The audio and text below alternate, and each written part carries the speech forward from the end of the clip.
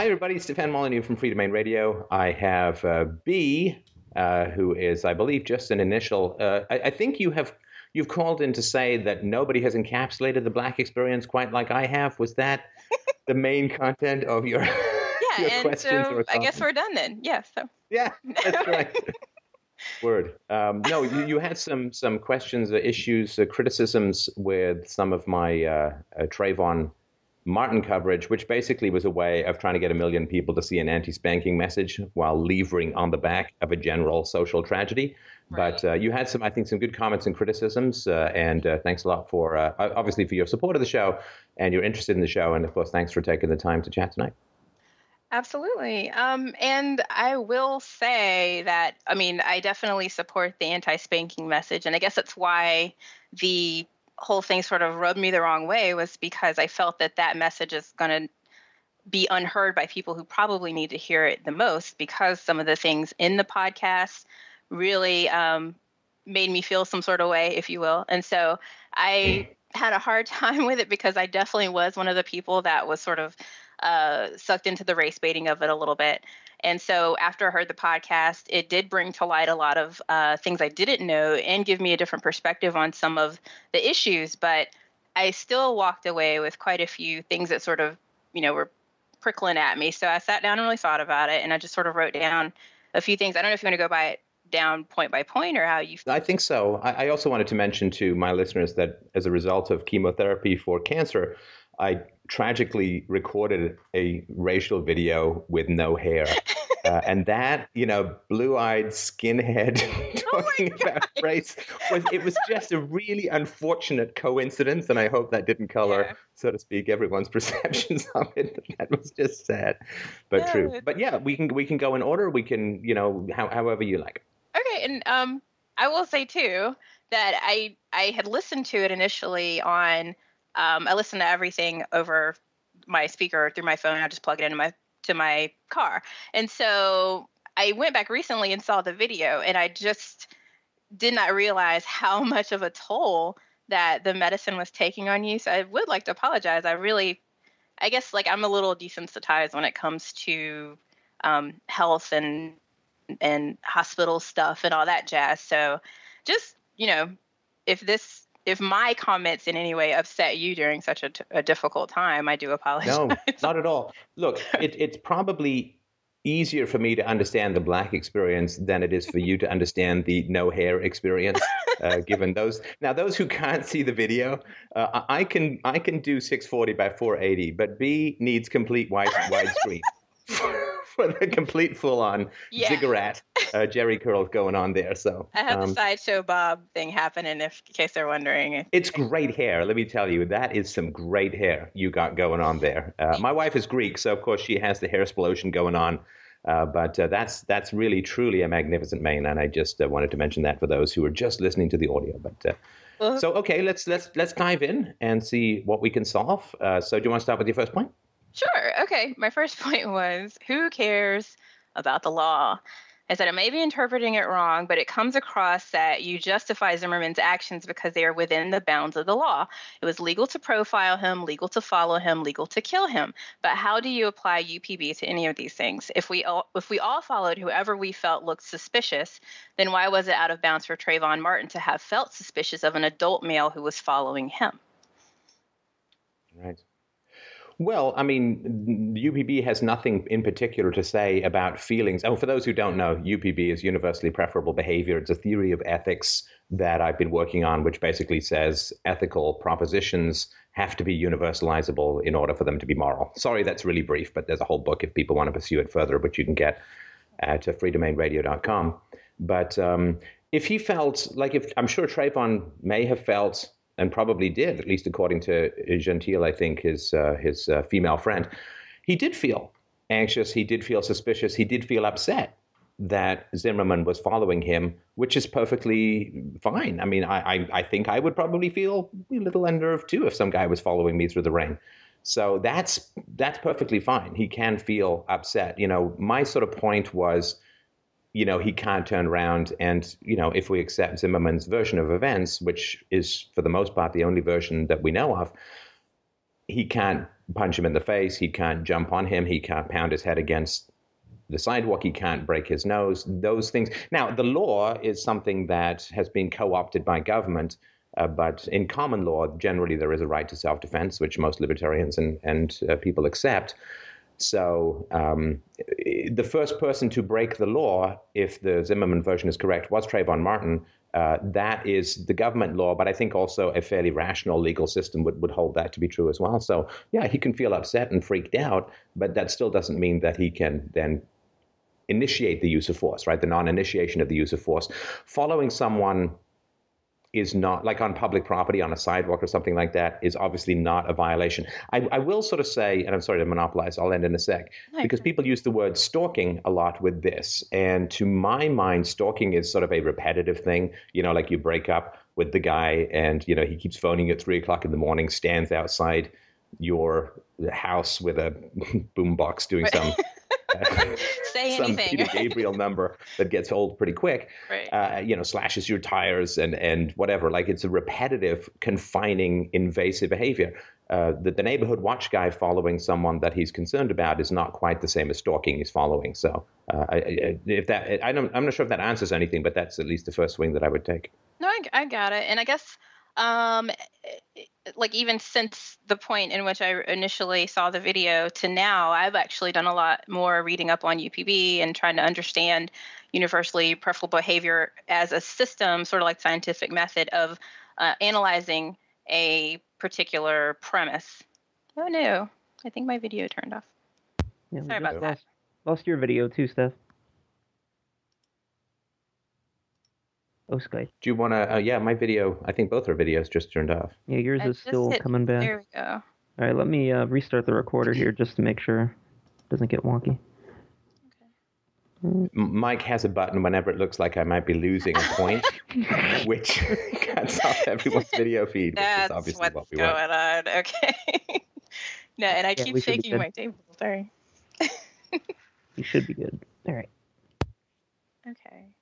Yeah, I was just basically saying that, like, I get that the only premise that we can go from is George Zimmerman's, but as far as the fact that we don't know the events, and that is one side of the story, and that no matter what, we don't know what really happened, it just seemed a little leading to start with the fact that Trayvon started it, basically. So I guess that's where, since we didn't know, it seemed a little bit unusual, because given the fact that, you know, I do believe that we should defend ourselves. I definitely believe in the non-aggression principle, but it just seems that if we don't know who actually started it, considering that George Zimmerman was probably the one who amped up the situation to begin with, if you will, you know, the onus would be more on him, in my opinion.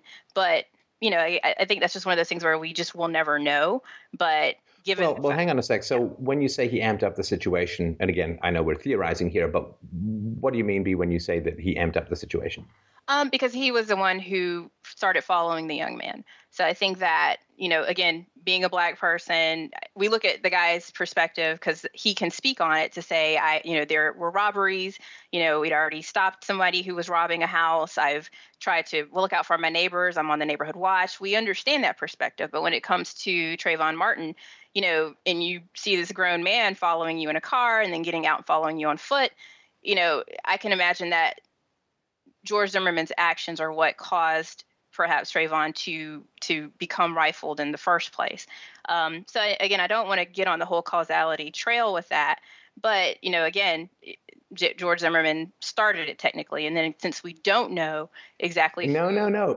Sorry, but this is where I think our perspectives diverge, because by started it, you know, again, following someone not against the law. And certainly that was his duty as the neighborhood watch, I don't know, captain. They use these sort of pseudo-military terms, but he didn't start it by following him. That was kind of his job, so to speak, as a neighborhood watch captain, was to look out for people that he felt might be suspicious. And so simply following him, and then, as far as I understand it, returning to his car. And again, as far as I understand it, and again, this is sort of hypothetical, that Trayvon Martin circled back when he could have gone home. And so following the person is not starting it. It's whoever threw the first punch. It's whoever initiated the first physical aggression. Now, it seems unlikely that the guy with the gun did it. I mean, it just does. It's, we've got the physical injuries that occurred to George Zimmerman, lacerations on the back of the head, broken nose and stuff like that, or I think cracked nose, I don't know, whatever it was, right? So it seems to me that there was physical violence first, and then there was a gunshot. Because after the gunshot, he's not getting beaten up anymore, right? So the beating up of him must have occurred before the gunshot. So that must have been the case. That it seems to me pretty likely that Trayvon Martin was the one who initiated the beatdown. But because there's no way to know, and because perhaps even if George Zimmerman was the first one to swing and miss, and that's why he doesn't have knuckle bruises, we really don't know. And I think because Trayvon Martin did not know that the gentleman had a gun until he saw his jacket open, according to George Zimmerman's own testimony, it's even if Trayvon were to start it, it wasn't because, I guess it wasn't because he didn't know the guy had a gun, or I guess, I feel like you're saying, and I'm sorry, I'm getting very turned around. I feel like you're saying because he had a gun, he wouldn't be the one to start it. But because Trayvon did not know he had a gun, it's sort of like free range. It wasn't up to him whether or not he could start it or not start it. We really don't know. And I'm very much tongue-tied. We don't know for sure, right? Because there's no eyewitness and there's no videotape. But I think it's you could be right. There could have been a swing and a miss. I mean, that could happen. There could have been 10 swings and misses. I mean, there could have been any number of things that could have happened. But as far as what can be established, we know, of course, that Trayvon Martin had a history of fighting, or at least he claimed to have a history of physical fights. But so did George Zimmerman as well. He had a history.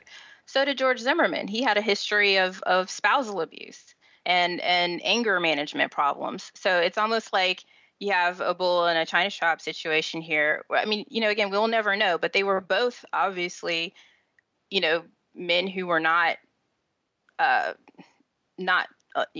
capable of really controlling their tempers or emotions. So, I mean, again, one could have started it, one could have started it. We just don't know. So again, to have that inability to say for sure, and to have both types of personalities that are very A-type, it seems, and very, hostile types, I guess, that's where, again, I feel like we can't lead into, because George Zimmerman said he started it, then we have to assume that he did, and then it's okay for him to defend himself in that right, because we just don't know.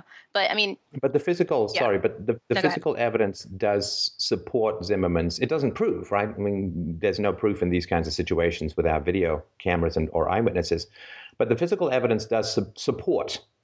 Certainly, there's no physical evidence that I know of that contradicts Zimmerman's story. Again, it doesn't prove it beyond a shadow of a doubt, which is why sort of reasonable doubt is inferred, or the standard. But there's no physical evidence that counteracts it, and there's lots of physical evidence that supports it. Again, do we know for sure? Of course not. But I would lean towards more that side, because I'm an empiricist. I really don't care what people say. I care sort of what the empirical evidence is, and the empirical evidence does seem to support that he had the physical wounds, and his Martin's friend Gentile said that she thought he'd thrown the first punch. I think, didn't she say go beat him up or go smack him down or something like that? And I don't know. So she felt that he'd thrown the first punch.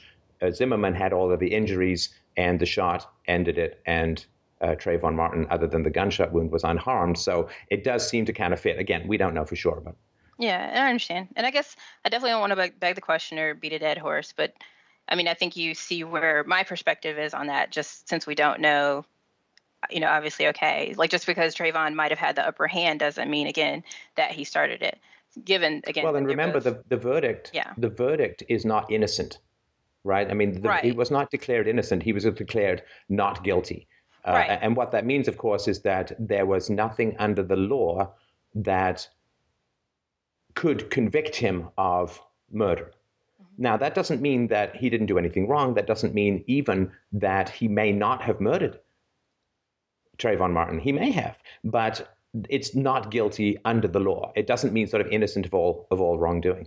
No, I understand. Honestly, even looking at the law, it doesn't even, I guess I don't even bring that into my purview because, again, I'm in empiricism as well. That's definitely more my thought. So looking at NAP, given, again, that that self-defense is sort of the rule, I agree that it would be more on the who started it thing. So that's where, again, since we don't know, that's where I'm sort of at with the NAP. But when it comes to the law as a whole, absolutely, I don't have any problem with the way the verdict was given. I don't have any problem with how everything was set up. If anything, it was unusual that the case was a murder trial, because obviously, even if you're following someone, it's not like you sat down and planned and plotted to kill this young man. It was a spur of the moment situation. It seems like that the prosecutor should have given some sort of a manslaughter plea or something to that nature, but to go straight to murder, it's almost like it was lost before it was begun. But not first degree, if I remember right. No, definitely not first degree. No planning. Right. Yeah. Right. So, I mean, I think, again, it sort of was set up to fail, but I honestly don't really have any thoughts about the aftermath of it because, again, I think everything was fine when it comes to the legality. I think everything was fine when it comes to the verdict. And it's just a matter of, I guess, the fact that, I understand that the media puts out this image of, like you said, a cherubic young boy and that he's an angel and he really did have these problems. And I appreciated you bringing those things to light. But I guess when it comes down to the empiricism of it, that we don't know who actually started it. And the fact that ultimately a person, lost their life from all of this, that's really the horrible truth of the matter. And I guess when it comes to the fact that, we do have to tear down these, I guess, images that the media tries to make us see of this evil, George Zimmerman and this angelic young boy. I appreciate that. But it's almost like in doing so, we sort of set our own selves, or I guess set up the African-American community to feel like you're being damaging to, I guess, the whole case, or having a little less sympathy than you should about the fact that somebody was killed. Those are the types of things that I think are inferred from the video or from this type of podcast. So even though, again, I think there are things that are great about it, and not to say that you shouldn't bring those things to light, but it's almost like, how do we address the truth of a situation without, I guess, disenfranchising an entire race, if you will? But what does, and this is something that I'm genuinely curious about. What does the actions of Trayvon Martin have to do with the African American community as a whole? And I'm willing to be completely schooled on this, but most of the people who are screwing up the world are, rich, privileged white people. It doesn't have anything to do with me. Like the people in charge of the Fed, they might as well take a giant thumbnail of a white person, put a slightly different haircut on them and just show the same picture over and over again. Most statists in the West are white. I think most of the people who are military commanders are white. And so the fact that they do unbelievably heinous and immoral stuff, all the people, I guess, with the exception of Barack Obama, who've declared war on the part of America, or even worse, not declared war, but gone to war anyway, right. They're all white. But what would that have to do with me? That's sort of what I'm trying to understand, right? I can oppose these people and just think that they're completely heinous, but I don't identify them as part of my tribe, so to speak. Are you talking about like Black people or people who would be, I guess, affected by this particular case?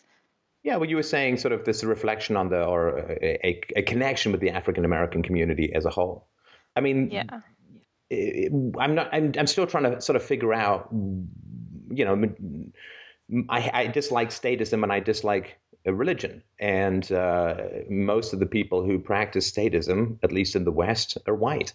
But their actions don't, they don't have anything to do with me just because I happen to share a skin tone, if that makes so. I'm trying to sort of understand why it becomes such a flashpoint for the African American community. Lots of whites commit crimes and so on. That's what does that really have to do with me? Because they're just other white people.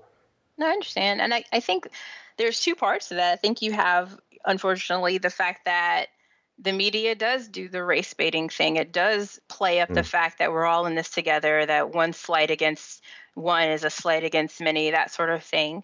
I think that's a huge part of it, but also you have the secondary element of reality, that because, a store owner might have been robbed by a Black person, suddenly he does see every Black person as a thief, or because, you're raised to be distrustful of Black people, that all Black people, aren't worthy of your trust. So it's almost like what happens to one happens to many in the African American community. No, but it's not, I'm sorry to, again, I don't mean to interrupt you while you're explaining the Black experience to me, but it's not all and Black I'm not people. representative of this. No, I get that. I get that. There's not a million people or a billion people behind you who are like, tell him this, tell him this, tell him that. Not like... No, I get it. But it's not Black people. I mean, as I pointed out in the video, if some 70-year-old Black woman in a wheelchair had been wheeling her way along, he wouldn't be calling the cops and saying, I think there's a break-and-enter artist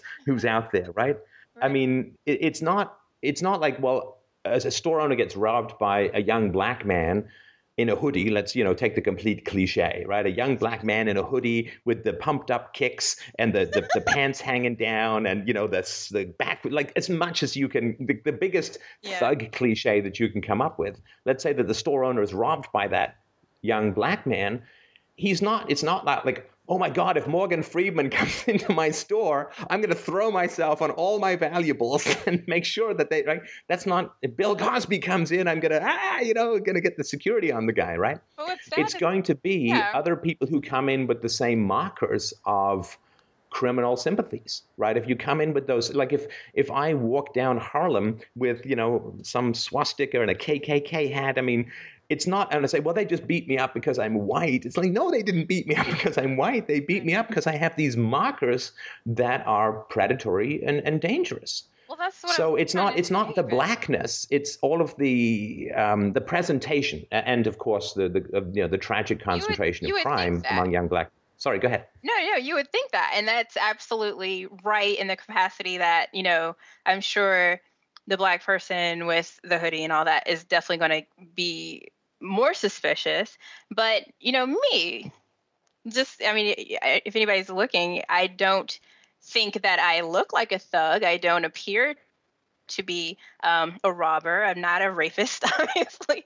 My boyfriend may beg to differ. But anyway, I definitely feel like I'm a very nice person. I'm very eloquent. I'm polite. And I still get the same sort of treatment very frequently. So it's almost like, being Black is one of those markers, unfortunately. And so what I mean by, what happens to one happens to many, and that's kind of what the media feeds on. But it's almost like, when you watch the news and you see that a Black person, robbed a store or beat up somebody, it's almost like the entire Black community in that area knows that we have to sort of think for the white people in that community for a while until this kind of calms down. Or it's just, it's always like... Sorry, I want to make sure I understand that last point. You said sort of think for the white community? Yeah.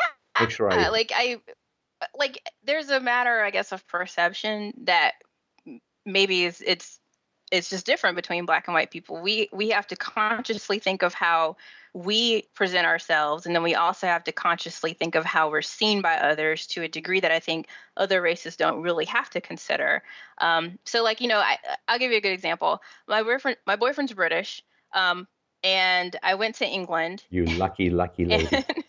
And I love him to pieces. But I went to England, and I went to H&M, and I bought something. The next day, I wanted to take it back, so I took the bag and I went right up to the front and I said, here you go. Here's my bag. I want to go get a return or something to return. And she was like, oh, wow, why are you giving me your bag? And I was like, well, you don't want to hold it up front because you don't think I'm going to steal something and put it in the bag while I'm shopping, and that's literally what was going through my mind. I was dumbfounded that they weren't, suspicious of me just because I was Black. And I guess, they're a little more advanced than we are. But unfortunately in America, especially that they wouldn't have batted an eye. They would have expected me to come up and put my bag up. And if I didn't, then you better believe they're going to be on the camera. They're going to be following behind me.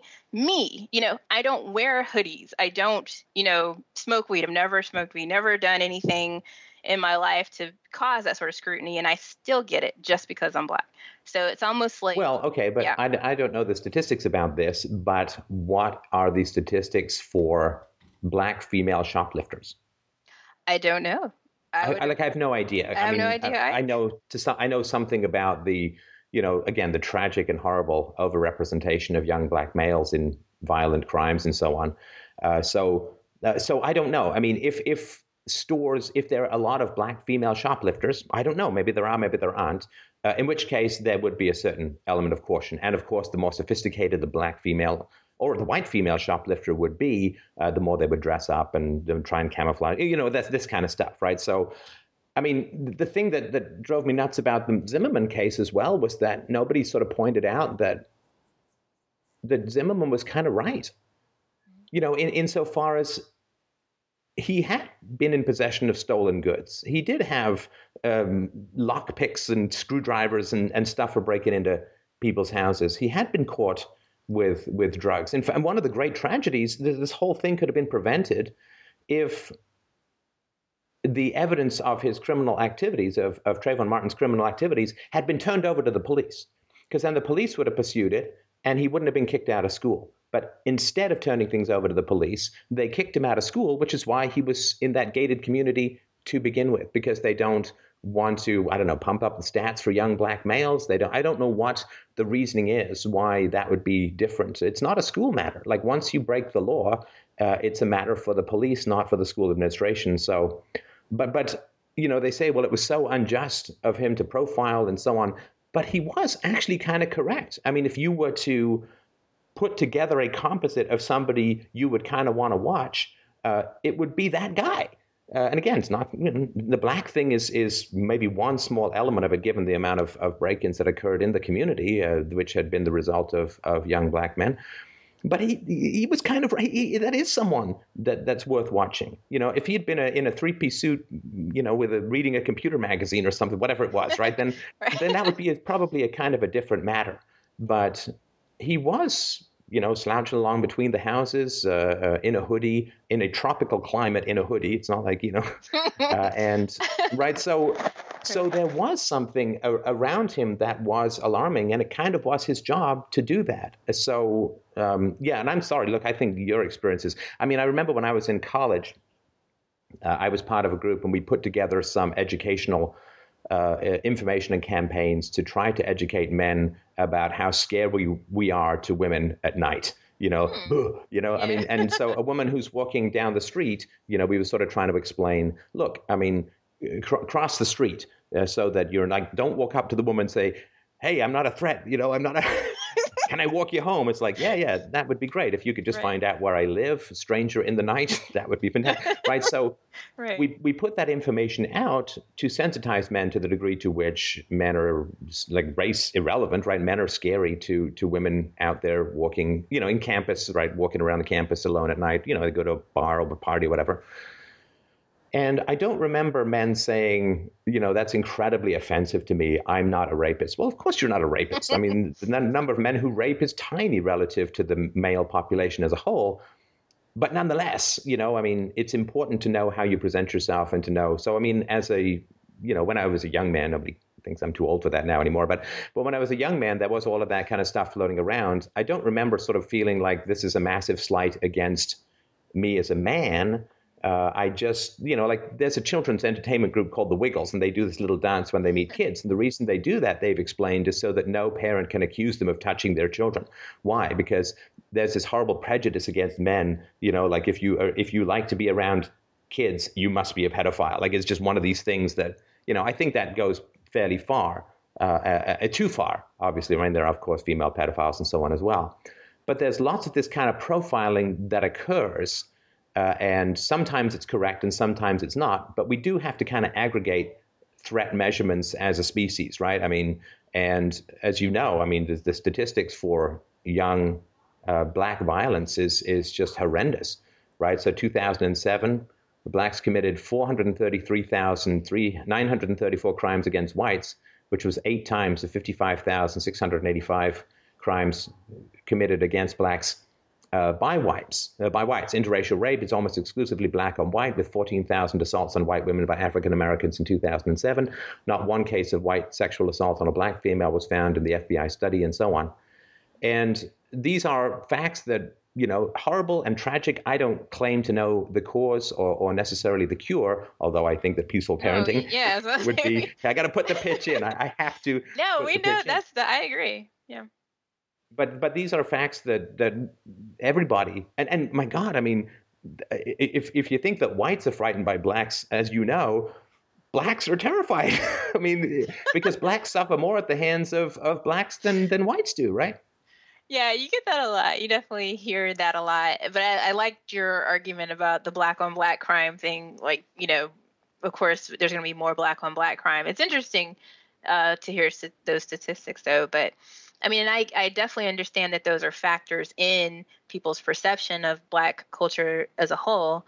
But I guess that's where, I don't know, I guess that's where I really want to be more about trying to find a solution to that, as opposed to, again, disenfranchising the community that needs to hear it. That's definitely my entire, I guess, goal with even discussing this, was because I think that there are those few points where it's like, okay, well, again, we don't know. And just like you said, a man, is intimidating following anyone, not just a woman. So imagine you're, a 17-year-old kid with a guy following you. You're going to be a little suspicious of, is he a rapist? Is he going to try to steal me? Is he going to try to get me arrested? Is he going to try to assume I'm doing something wrong? We really don't know. But the same way that, it's something that women need to look out for, that a man should understand how he's perceived by someone else. Maybe George Zimmerman didn't understand how he was being perceived by Trayvon Martin. So sort of the same thing, I guess. But I get what you're saying. I think we're on the same page on a lot of things. You want me to? Oh, go ahead. I'm sorry. Yeah. Let's do. I mean, obviously this is like. First of all, it's a great discussion, and we could talk about this point all night. But if we want to sure hit the other points, and then we can circle back as well if you like. Okay. And the second one was just about sort of how I think children are taught to actually confront people who are following them. When I was in school, I was told, don't necessarily engage with the person, but if somebody's following you, that you want to turn around and say, hey, what do you want? Hey, can I help you? What do you want? I'd like to let them know that you're there. Stranger danger, danger. Right. Yeah, I mean, but to acknowledge that, I see you, I can see your face, I can recall your face in a lineup, I'm not afraid of you, that sort of a thing. So I think, and a lot of stuff I've heard from like my mom would say, cross the street, go around a corner, go into a building. But that additional piece, I think, was something I definitely learned in school. And so, again, I don't know. We don't know if Trayvon had actually turned around to follow the guy back to his car or what really happened in that situation. So it almost seems like if somebody was following him and he learned the same thing in school that I did, that he might have turned around and said, hey, what do you want? Why are you following me? Or whatever it is that he said. Because that's kind of what we're told to do. So I don't know if that was something that wasn't considered or how you feel about that. I don't know if that's something he may well have. He may well have, and that may have been the right thing to do. As far as I understood it, he could have easily made it home, which would probably be the safest thing to do. But maybe he felt there was responsibility if some creepy guys around the neighborhood that you turn and you confront him. Maybe that happened. Again, we won't know for sure. Maybe he did that, but. This is what's so frustrating and why I keep calling it a tragedy is all of this stuff was so preventable, right? Yeah. So, Trayvon Martin's dad lives in the complex. Trayvon Martin's dad knows that George Zimmerman is the neighborhood watch captain, that there have been a lot of break-ins. He knows that his son has been in trouble with the law. He knows that he likes to wear hoodies. He knows that he's got this kind of thug look going on. So, first thing you do, or maybe fifth thing you do after you say, hey, don't like Skittles in the future, right?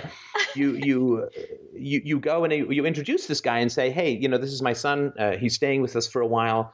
His name is Trayvon and blah, blah, blah, blah, blah, right? That's, I think a useful thing to do in a place where there's been a lot of young black males breaking into people's houses and so on. You would go and introduce that kid. Or the kid could say, he would, so then he would know that it's always a neighborhood watch guy, right? You would explain to your kid that there's a neighbor, even if you didn't introduce him to George Zimmerman, you'd say, hey, Trayvon, there's this neighborhood watch program going on. So if people are going to ask you, they're going to follow you, they're going to, whatever it is, right?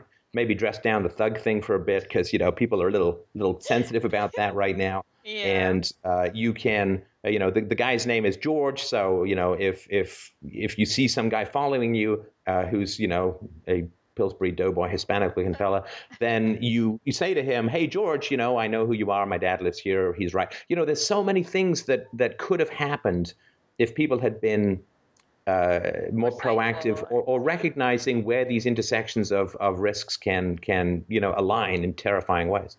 Yeah, I agree. I mean, and I think from all of this, hopefully, if we learn those lessons, then again, it would be a preventable sort of thing. And I'll move on. And I hate and I hate that blacks have to do that. No, I mean, there are so many really nice, honorable, virtuous, great black people. I mean, of course, it's a minority within a minority, right? That is tarring, probably the wrong expression, is painting everyone with a sorry. Mike, edit out the tarring. Please edit out, right? But no, but is coloring. No, that's not. Is painting with a no, that's not right either. Help me, help me. I'm falling down a pit of nonsense.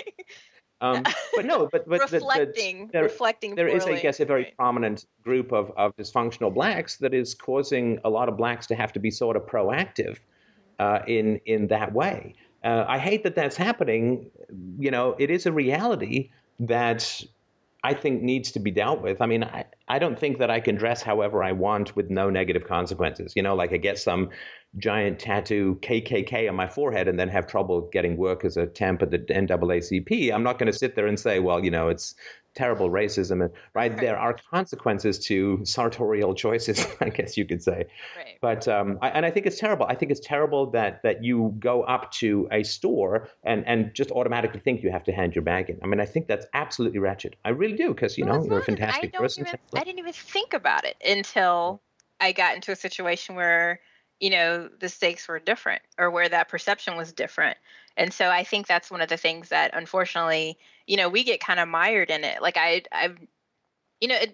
doesn't occur to me, like even like what you're saying about crossing the street as a man, I naturally do that as a black person, or as a cognizant black person, I guess. And unfortunately, that might have been something. Wait, you cross the street because what? If I see a group of people, especially white people, honestly, coming toward me or walking behind me or in front of me, or if I think I might be scary to them in some way, I'll get out of their way rather than, get my feelings hurt by watching them grab their purse or something like that. I'm really quick to let an elevator go just so I can get on a different one. I mean, it's really kind of sad, when you think about it. But honestly, those are things that I don't even think about until, again, I'm in a situation where I recognize that that's unusual, And there is, there's this terrible thing that Joe Biden, when he was running as Barack Obama's running mate, said that Barack Obama was going to succeed because he was articulate and clean. And it's like, are you kidding me? I mean, are you seriously kidding me? He's articulate and he's been hosed off at some point over the last week. That's what I don't know. Yeah. If I took things collectively, I'd be embarrassed for whites. But anyway, let's. No. Yeah, I mean, you want to move on to your next? Yeah, we can do that. Let's see. I said, come on, Eileen. I researched lean myself, as I'd never even heard of it before this video. It's most commonly made with cough syrup, Sprite, and Jolly Rancher candies, not carbonated watermelon drink and Skittles. Usually a soda of some sort is used because the carbonation helps in mixing. Lean can be enhanced by adding melted down Jolly Ranchers to the mixture. Nowhere that I've seen outside of the Republican pro-Zimmerman NRA sites mentions Skittles. If his friend had a cough syrup or had the cough syrup, it would make more sense that he would have purchased some sort of soda and Jolly Ranchers, which were undoubtedly available at the gas station as well. So even if he tried to do lean in the past or even if he was planning to make it again, the evidence would suggest that this was not the purpose of this trip to the store. And I would have guessed maybe munchies if we're going to go with the drug route. Maybe he was trying to break away for some boredom. Maybe he had an argument. Maybe he really was just trying to do a nice thing for his brother. But it just seemed a bit inflammatory to propagate the theory that he was on a bender or that he was getting those items to do lean or because he was on lean. Right. No, and I think I said in the video very clearly that it's a possibility, that it's certainly not a proven thing, but he had done lean in the past. These are ingredients which can be used for it, and it's one possibility. And of course, one of the reasons why that is important is that it can, use of lean can provoke dissociative or psychotic or altered states of consciousness, more susceptible to paranoia. Again, these aren't proofs, and there's certainly, if Zimmerman started it, it wouldn't absolve him of anything, but it certainly is a possibility which had been nowhere discussed as a possibility, which I think is important. Again, it's no proof. We can't know for sure, but he certainly had done this drug in the past, at least according to his own admission. These are ingredients which can be used for it. And I think I did say there's no proof that he did, but it's a possibility. But I think it's something that needs to be talked about. I mean, another thing that I found kind of strange was, if I remember rightly, and it's been a long time since I've looked at the case in any detail, but if I remember rightly, he went early in the evening to go and get this stuff. I think it was like a mile either way. I mean, first of all, maybe drive. I don't know if his dad had a car or not. He was 17, he could probably drive. Take an umbrella, better than a hoodie, and really take the gayest umbrella you could find. I mean, take umbrellas with like Marilyn Monroe on one side and Audrey Hepburn on the other, and a poodle, like a pink poodle with a full-on Elton John hairdo. I mean, that would be my suggestion. But he went off doing the stuff. I don't think his parents or his dad contacted the police until like late the next day. I mean, that to me, my daughter's heading out to get something a mile away. If she's not back in half an hour, I'm like freaking. I'm like, let's go find, his cell or whatever, right? But that seems to me to sort of indicate that there may have been some sort of conflict. Now, the conflict, of course, happens in all families, and it's not. But again, it would sort of speak to somebody being in a bad mood. And again, a bad mood is not any reason to get shot, but it does sort of testify to state of mind. Of course, as you point out, Zimmerman has been accused of wife beating as well, which is such a vicious and cowardly thing to do. I wouldn't imagine him necessarily picking on a fairly strapping 17-year-old. But anyway. I think the lean point is well taken. There is no proof, but I do think that it's something to remember, though again, it doesn't convict or prove anything, but it is something that may help put some things in context. Is it proof? No, and I think I sort of said that in the video, but it may not be entirely irrelevant to one possibility. Right, or even understanding this young man's true personality, which I agree with, and I appreciate you bringing it out, because again, I hadn't considered those things before. It's sad, like when you mention his parents,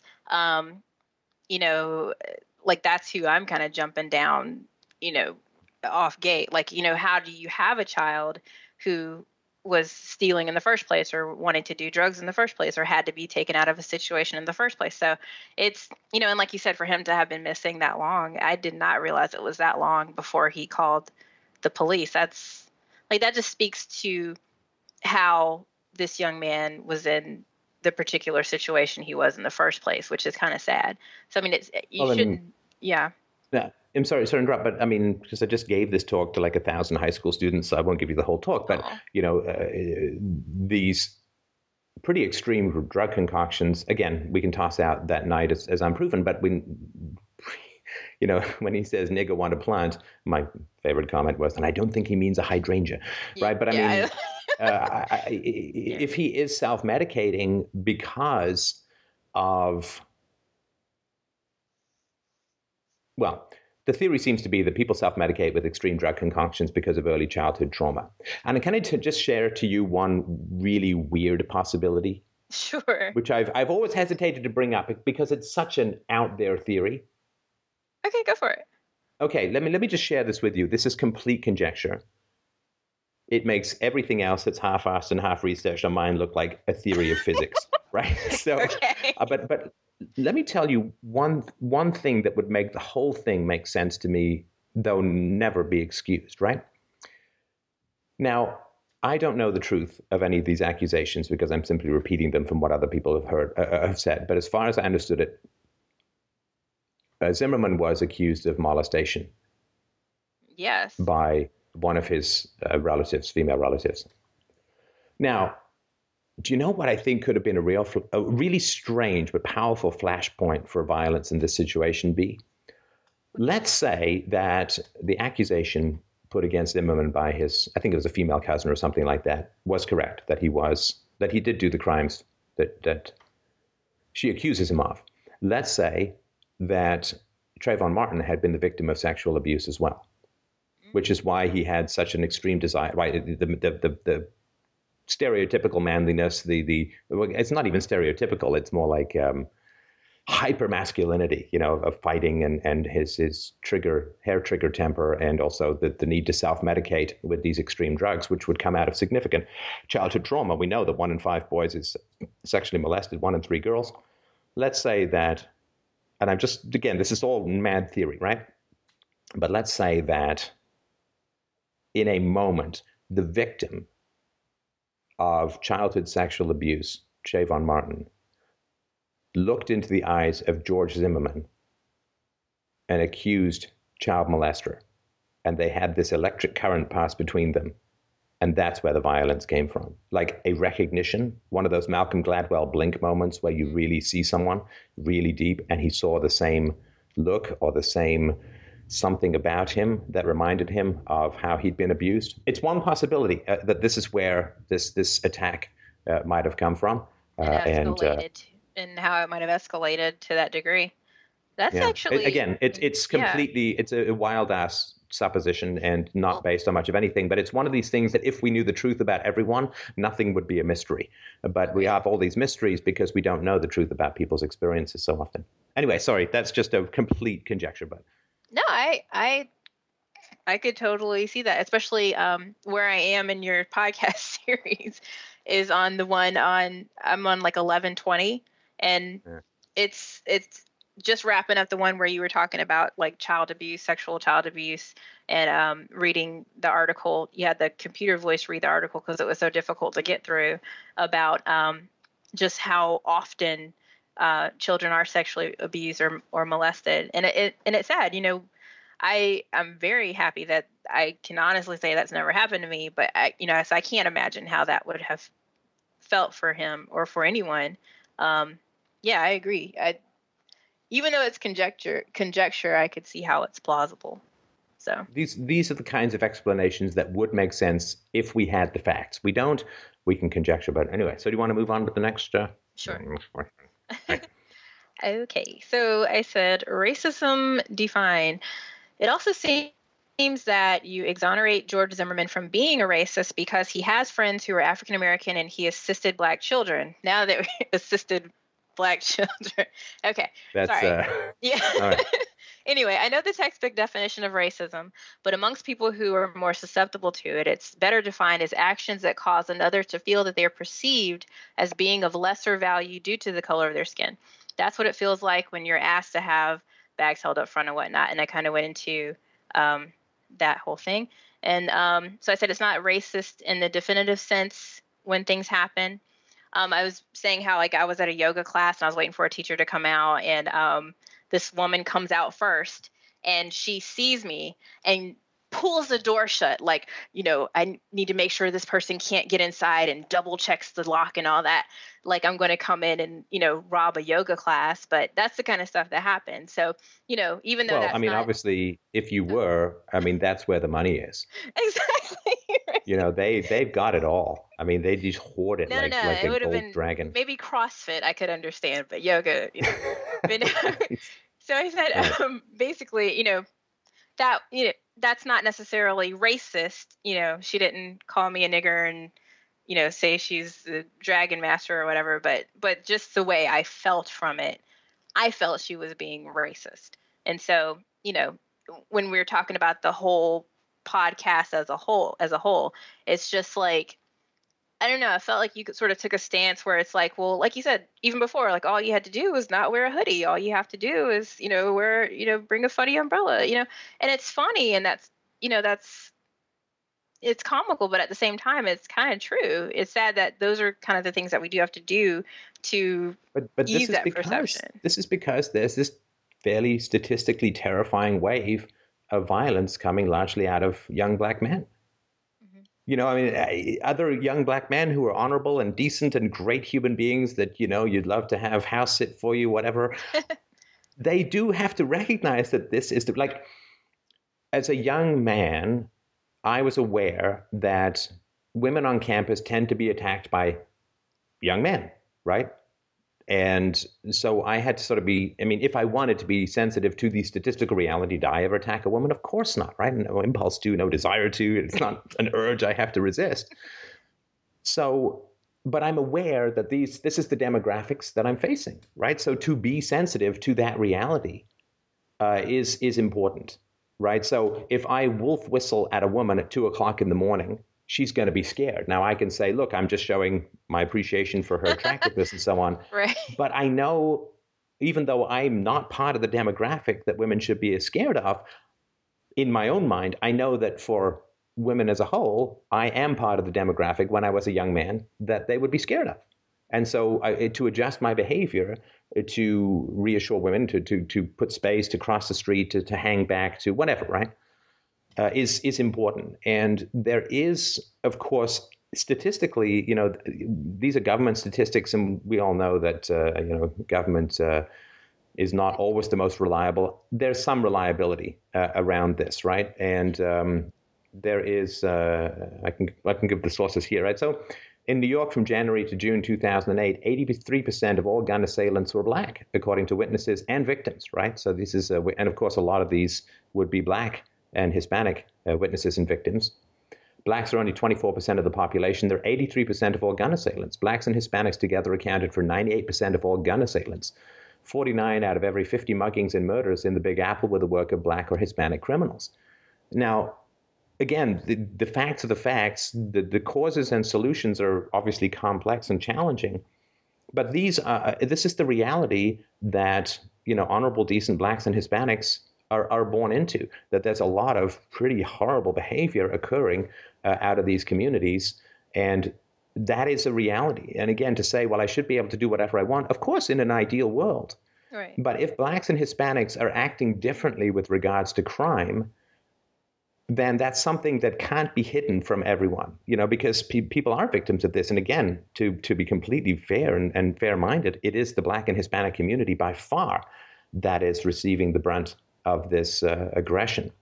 And but this is a reality. If this wave of violence is coming out of certain sections of the black community, we can't wish it away. We can grapple it, we can wrestle with it, we can try and find the causes, we can work together. All decent people can work together to try and find the solutions.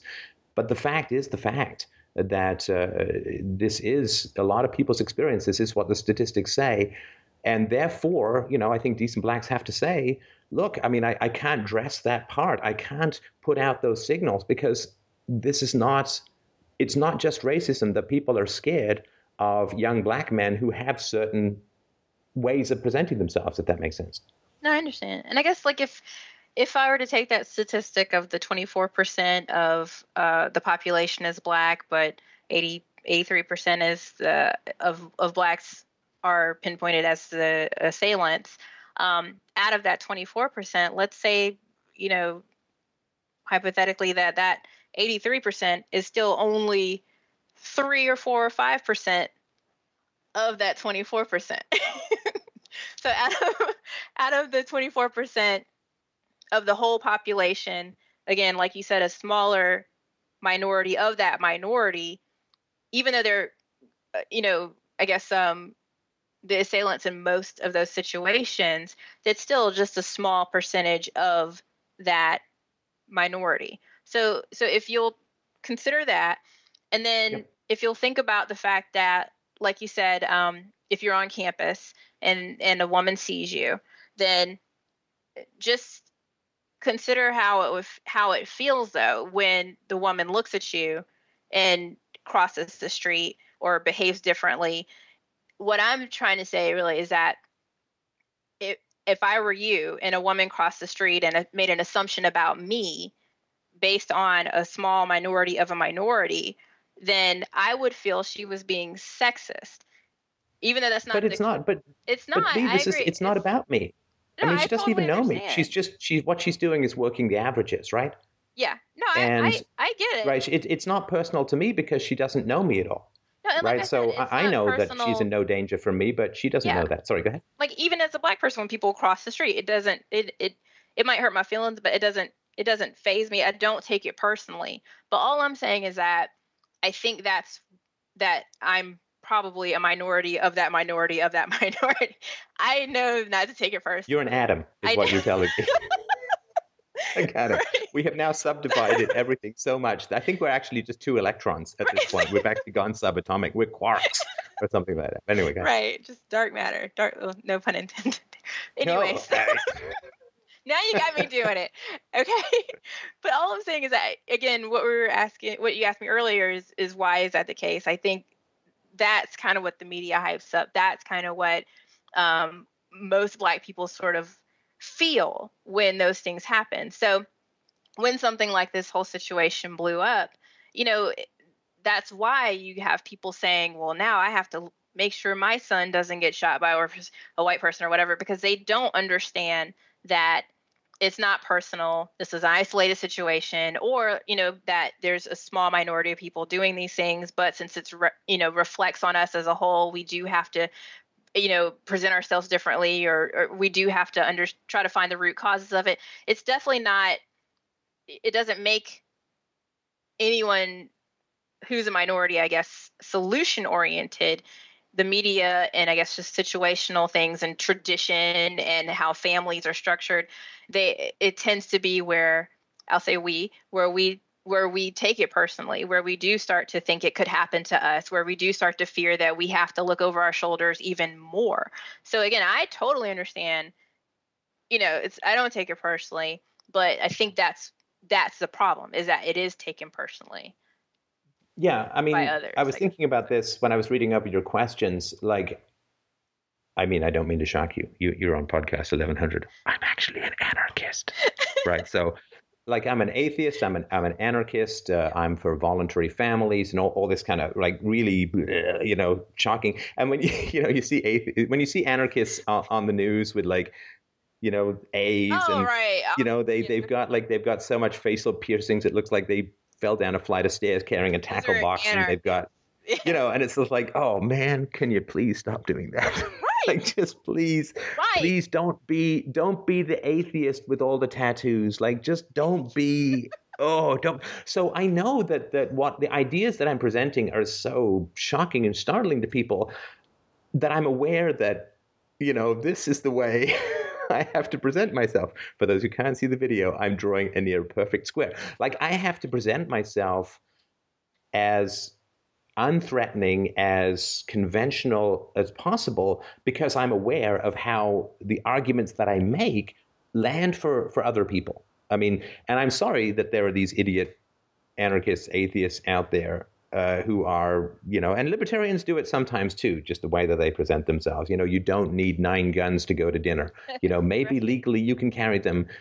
And please don't play into the stereotypes of what. I know. Right. So I know. So, and of course, atheists, man. I mean, atheists face massive discrimination in society. I mean, don't talk to me, soul sister, man. Oh man. Well, I guess I don't know if you're an atheist too. Right. But, imagine me. Yes, as a black woman. Are you an anarchist as well? Anarchist. Yes. Oh yeah. Black female anarchist atheist. You're like an SNL diversity skit.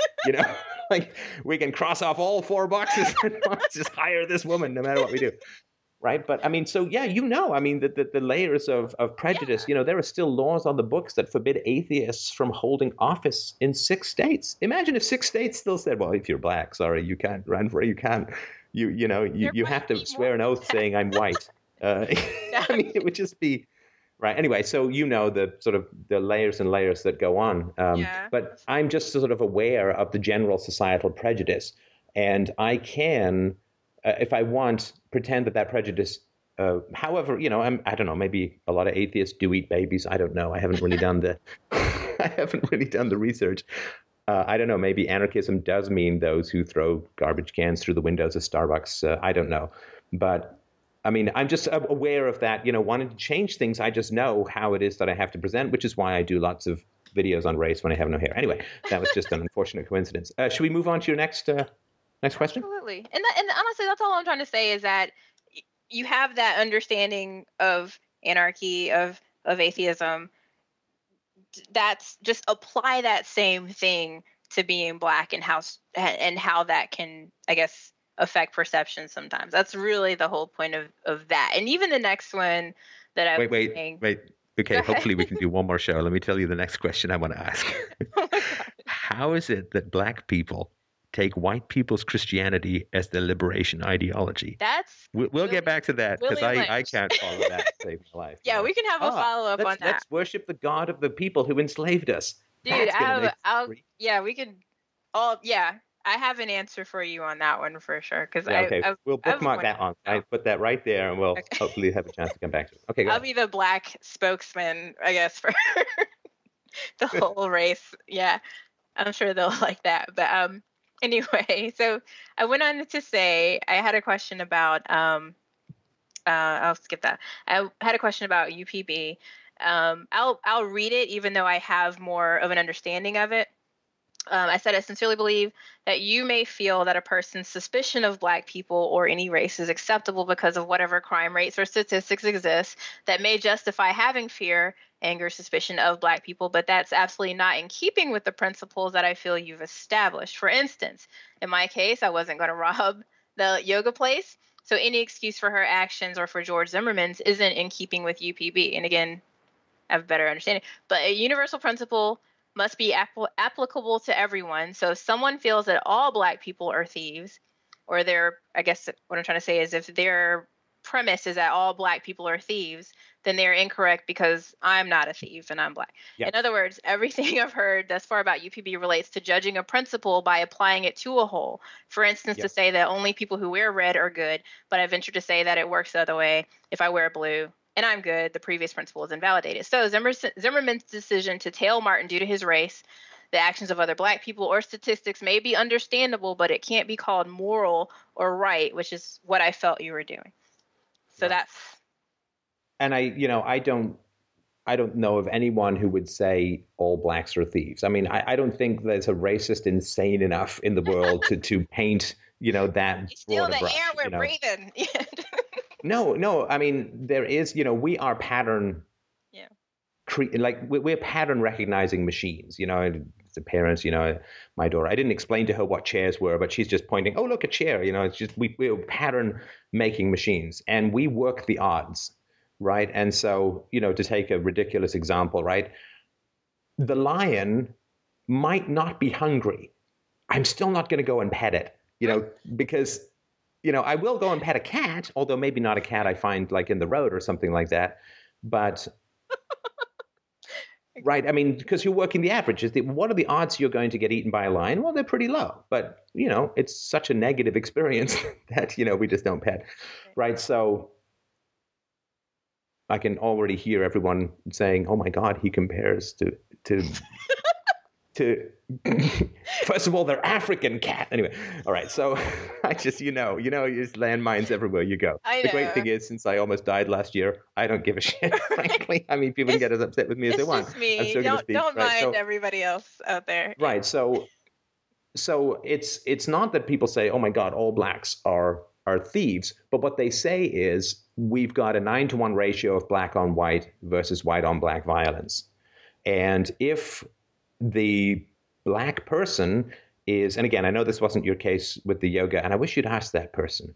And it's a ridiculous thing to do, right? But it's always nice to, again, if we know enough, we can usually understand everything. But if they're doing the pimp roll, coming down the street, like there's some cheesy extra in a Black Eyed Peas video, and they've got whatever markings and grills and whatever. I don't know why jewelry shops have to set up shop in these people's gum lines. But anyway, if they're doing all of that, then there is, maybe they just robbed someone and they're going home and they're full. Maybe they're not robbers at all. Maybe this is just a fashion statement. But given that the negative consequences of being robbed are so huge, and given that there is this statistical overwhelming whatever stuff that people have known or maybe read about or maybe even experienced or know someone who's experienced, that that people will just err on the side of caution. Is that racist? Well, of course, to every individual who's a nice person, it is horrible to experience that. But we don't take, most people will not take the chance. Again, the downside of crossing the street is low, right? Whereas the downside of being robbed is very bad. Now, again, I would argue fundamentally it's not to do with race, but fundamentally it's to do with presentation, right? So you've heard me make this argument, but for those who haven't, right?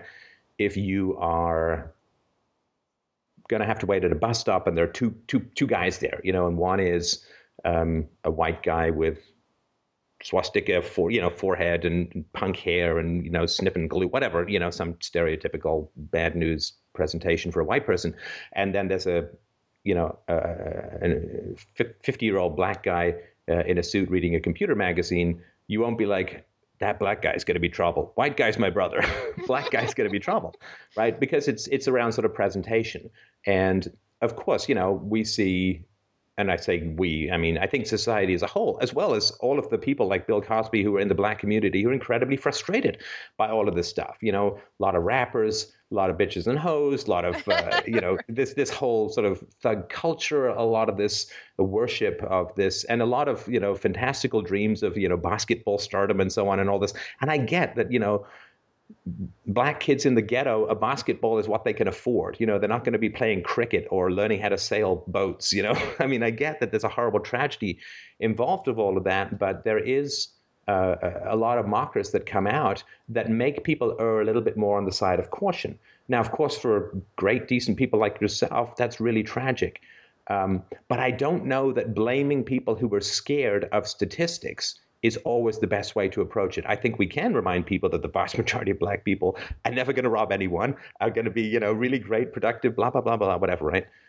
Good tax livestock like the rest of us. But right. but at the same time, and again, I hate to say the black community should, like you're all just like one giant Borg, But yeah, I'm number 6 or 7. Yeah, but there is this challenge of like, I don't know if, again, I can't speak for white people. What do I know? I disagree with almost every white person I meet. So the idea that I can speak with any representative whatsoever is crazy. Right. But, and of course, the white family is just one generation behind the catastrophic destruction of the black family. I mean, I think in New York, under 30, the majority of white babies are born to women out of wedlock. I mean, this is tragic, horrible. We even know the statistics of what happens with single moms. But people are like, wow, this community of like single moms and dangerous kids. And I mean, it's alarming to people as a whole. And I'm sure, Chris Rock talks about this quite a bit, right? The difference between blacks and niggers, right? That, it's really frustrating for hardworking black people to look across the tracks and see, some welfare mom pumping out her 6th kid. It's like, here go my taxes again, right?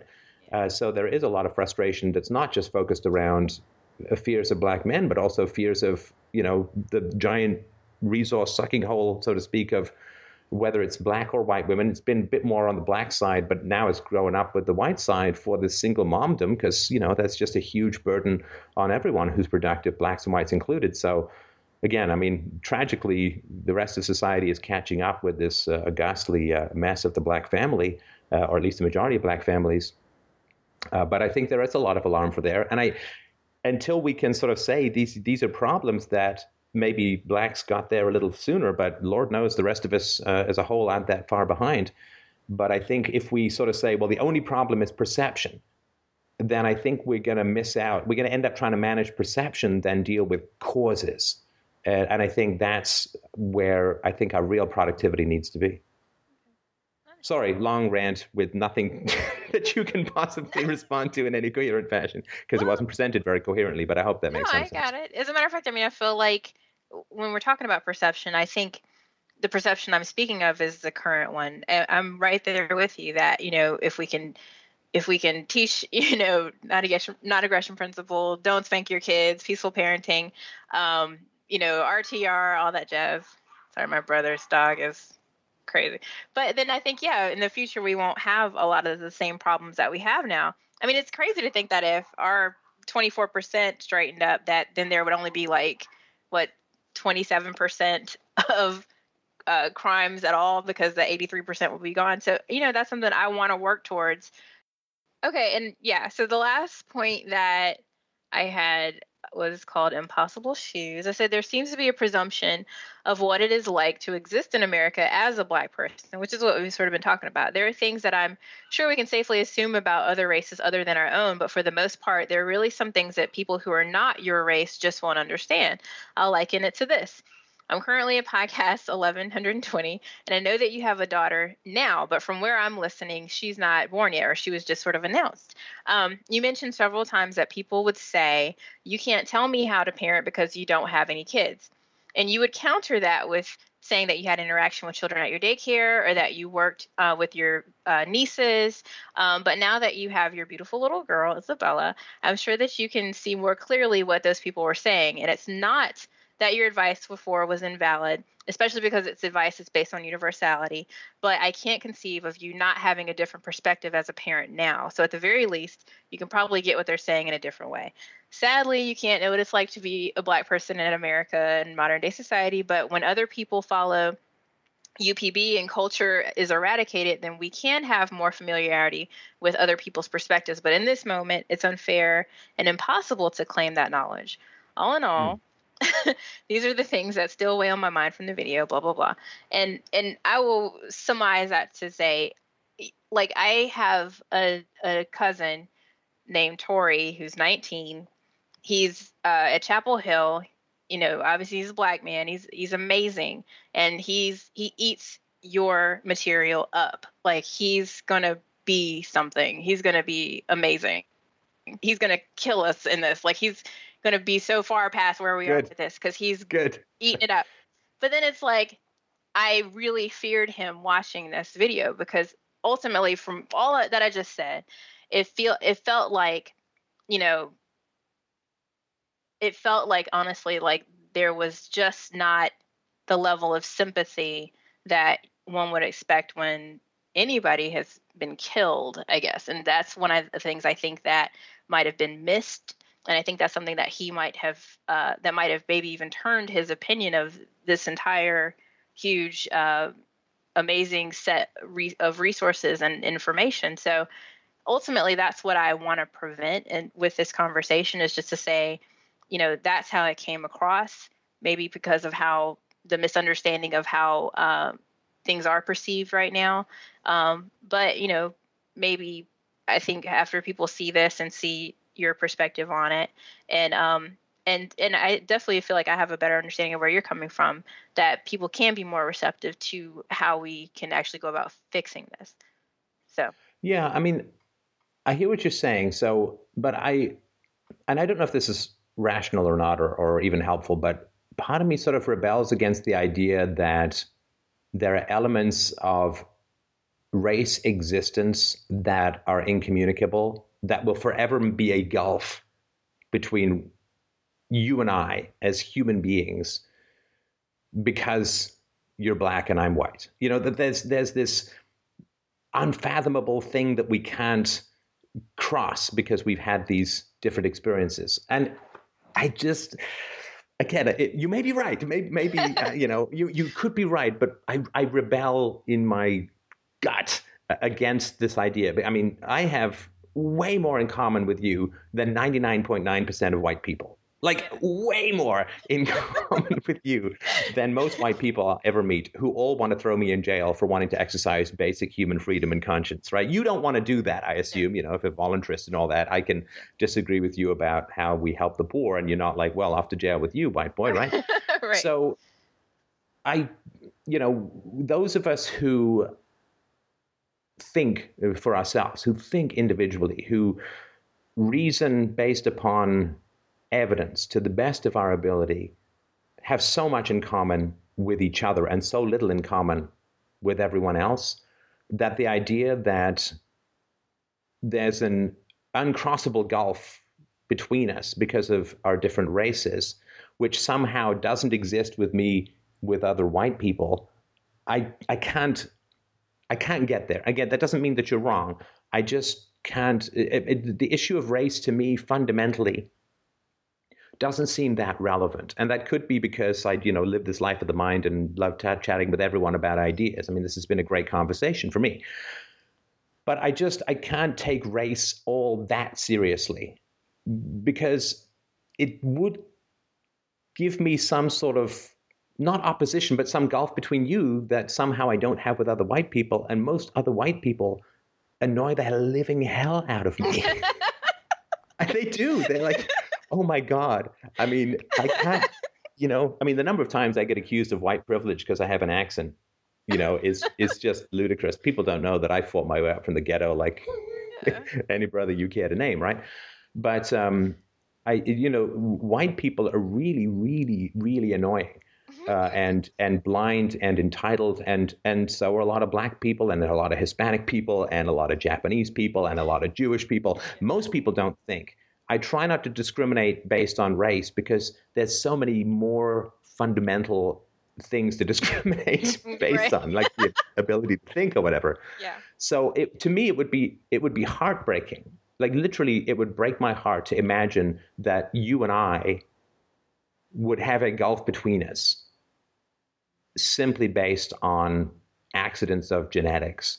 And again, I'm not saying, you've experienced racism. I've experienced prejudice in many other ways, just based on original thought, based on atheism, based on anarchism, based on, all the things you've probably heard about.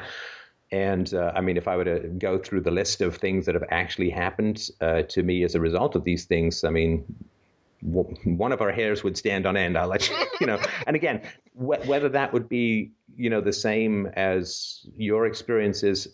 We both will have experienced significant prejudice. Now you can say, well, I can hide my atheism and anarchism. You can't hide being black, but you can hide being gay too. We just don't think it's particularly a good or reasonable thing to do. So you think originally and vitally. You have great questions and comments and criticisms, and I think we're both willing to listen to each other's perspective and find some way of communicating our experiences to each other.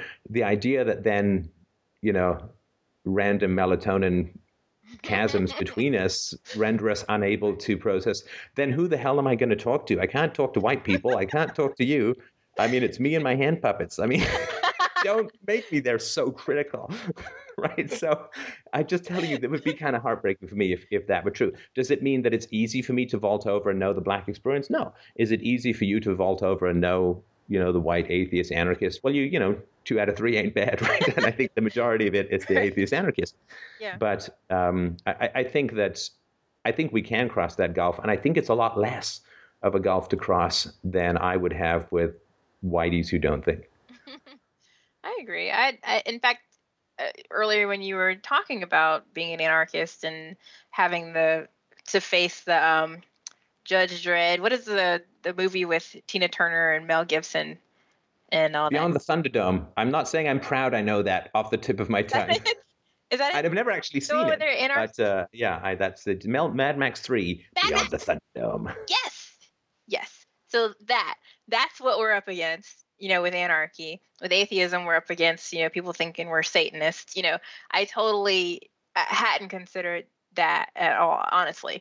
And I think that it's funny because that, again, having those perspectives too, and seeing not the, racism, but the equivalent when it comes to having original thought, like you said, it's very, very, it's very similar. And it's very interesting because I did not think about that. I did not consider like that we have more in common than with other people. I don't think a black person is. I get attacked by white people. I don't, Yeah. all the people who self-identified as blacks who called into the show, positive and friendly, have criticisms which I don't particularly associate with race. Obviously, it's just critical thinkers. But yeah, the people who go for me, all white people. So if I can't connect with you, don't leave me alone with these white people. I'm here for you. These white people. Here. They're nuts.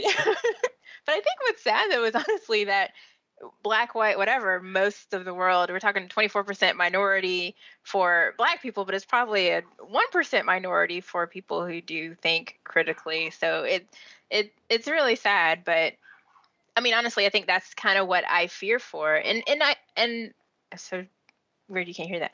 But I guess you have this whole thing about try not to manage other people's emotions.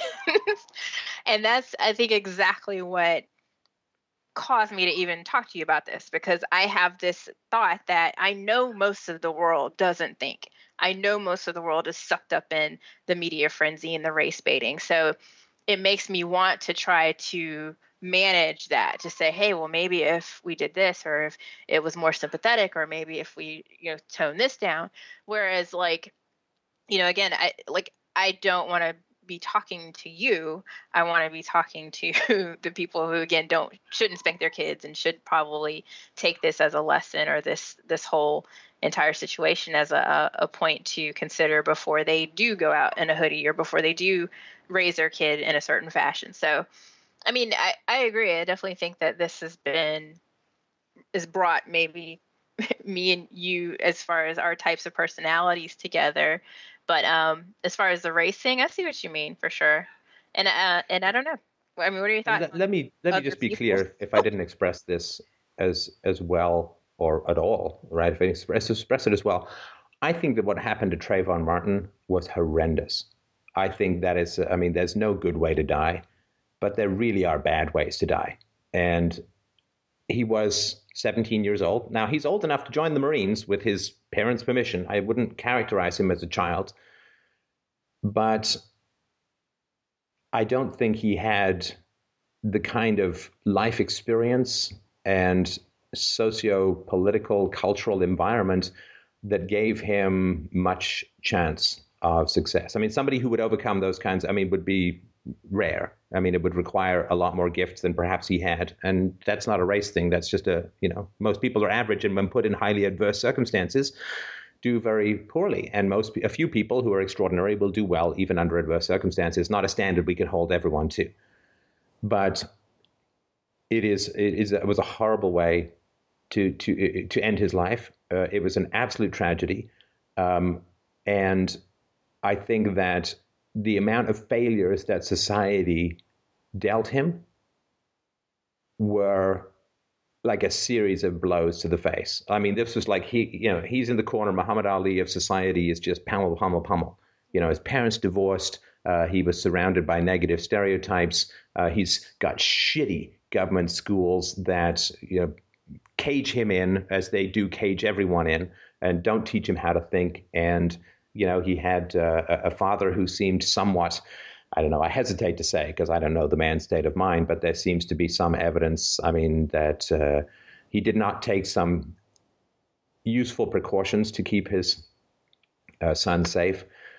And I don't view him as some causeless, let's say that everything that Zimmerman said is true. I don't view Trayvon Martin as some causeless bad guy who just, goes and I think that there was a huge amount of tragedies that dominoed together to produce this horrifying situation. And I mean, I think there's no sane human being in the world who wouldn't have wished that it had gone entirely differently years and years before to provide a different outcome. So it is a heartbreaking way for a young man's life to be cut short, even if he instigated and all this kind of stuff. It is a terrible situation that occurred. And he was, as we all are when we're teenagers, he was to a large degree still a product of his environment, and his environment as the result of statism, as a result of religiosity, as a result of racism, as a result of cultural problems, was pretty wretched. And so I just really wanted to sort of put that out as clearly as I can. It was terrible what happened to him. And there's an old Monty Python joke where a guy steals something and he says, yeah, but society is to blame. And the policeman says, agreed, we'll be charging them too. And I think in this situation, I think the best thing that can come out of this is to say what elements in society dominoed together to produce the tombstone that fell on this young man. Yeah. And, he's not a sole actor. He's a product of his environment, like we all are. Not solely a product of his environment. We still have choices and all of that. But for us to really look introspectively and say, it's not about the gunshot that night, because that is the result of so many prior decisions on both Zimmerman's part and on the media's part and on priests' part and school officials and school policies and taxation and, the death of manufacturing jobs and the lack of capacity for people to feel like they can get out into the middle class. And I know his father was fairly well-to-do and middle class and so on, but the whole culture that surrounded him is one of nihilism and despair in many ways. And that is something we really have to tackle as a society. The best thing that we can do with a senseless and brutal death like this is to learn as much as humanly possible. It won't bring him back to life, and it doesn't solve the problems that contributed to his grisly end. But it is the very best I think we can take out of such a horrible tragedy. I agree. And it's funny because before, when I was listening to the podcast and you were like, oh, 17's not a child, I was like, well, he's someone's child. Like, that's just the first thing that popped in my mind. And then I was like, but wait a minute, right. He was someone's child. And those people, unfortunately, like you said, did not, do pretty simple things and simple measures to prevent this from snowballing into what it was. So I think honestly, like, I do have sympathy for the young man as well, but just from thinking about it more and, reading up on things more and understanding the situation better. And even with, this discussion, I definitely feel like I'm more attuned to the reality of it. And I'm more accepting of the fact that, we just have a long way to go. It's definitely not about where we are now. It's about how do we, again, find the solution and fix it. So whatever I need to keep doing or keep promoting, I certainly will. I'm definitely, I'm gung ho. And it's weird because I don't feel like I want to promote this situation or being more compassionate or whatever for Black people. I honestly like UPB and FDR and all these other acronyms because I think they can help all people, quite frankly. So, I don't know, it's interesting that this is a race topic when I personally don't even see race like that. I kind of agree with you that we're all people, and I definitely like that we found more common ground today, I think. So it's interesting, really interesting stuff.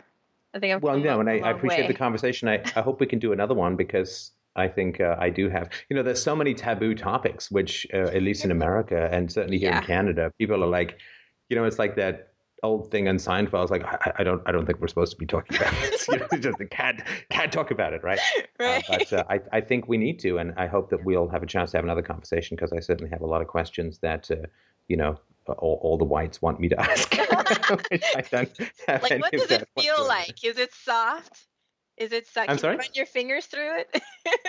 No, you know what I'm trying to do? Because I've got a bright light on here. It's kind of warm. I'm just trying to not put too much of a glare for Mike to have to. Otherwise, I'm going to look like I've got a third UFO eye right around here. So no, I'm not trying to smooth my hair out. I mean, I don't know what I'm going to do with that, right? No, I always like when I go to the barber, they're like, "How do you want it?" I'm like, "Really? You're going to ask?" You're going to ask me, and what they mean is, square or pointed back. But it's like, it's a nice question to ask. No. You're over 40 when it's like, we can't do anything about the top of your head, but would you like me to trim your ears? It's like something to look forward to. No, I was more saying like, that's a question I get a lot from white people is what does my hair feel like?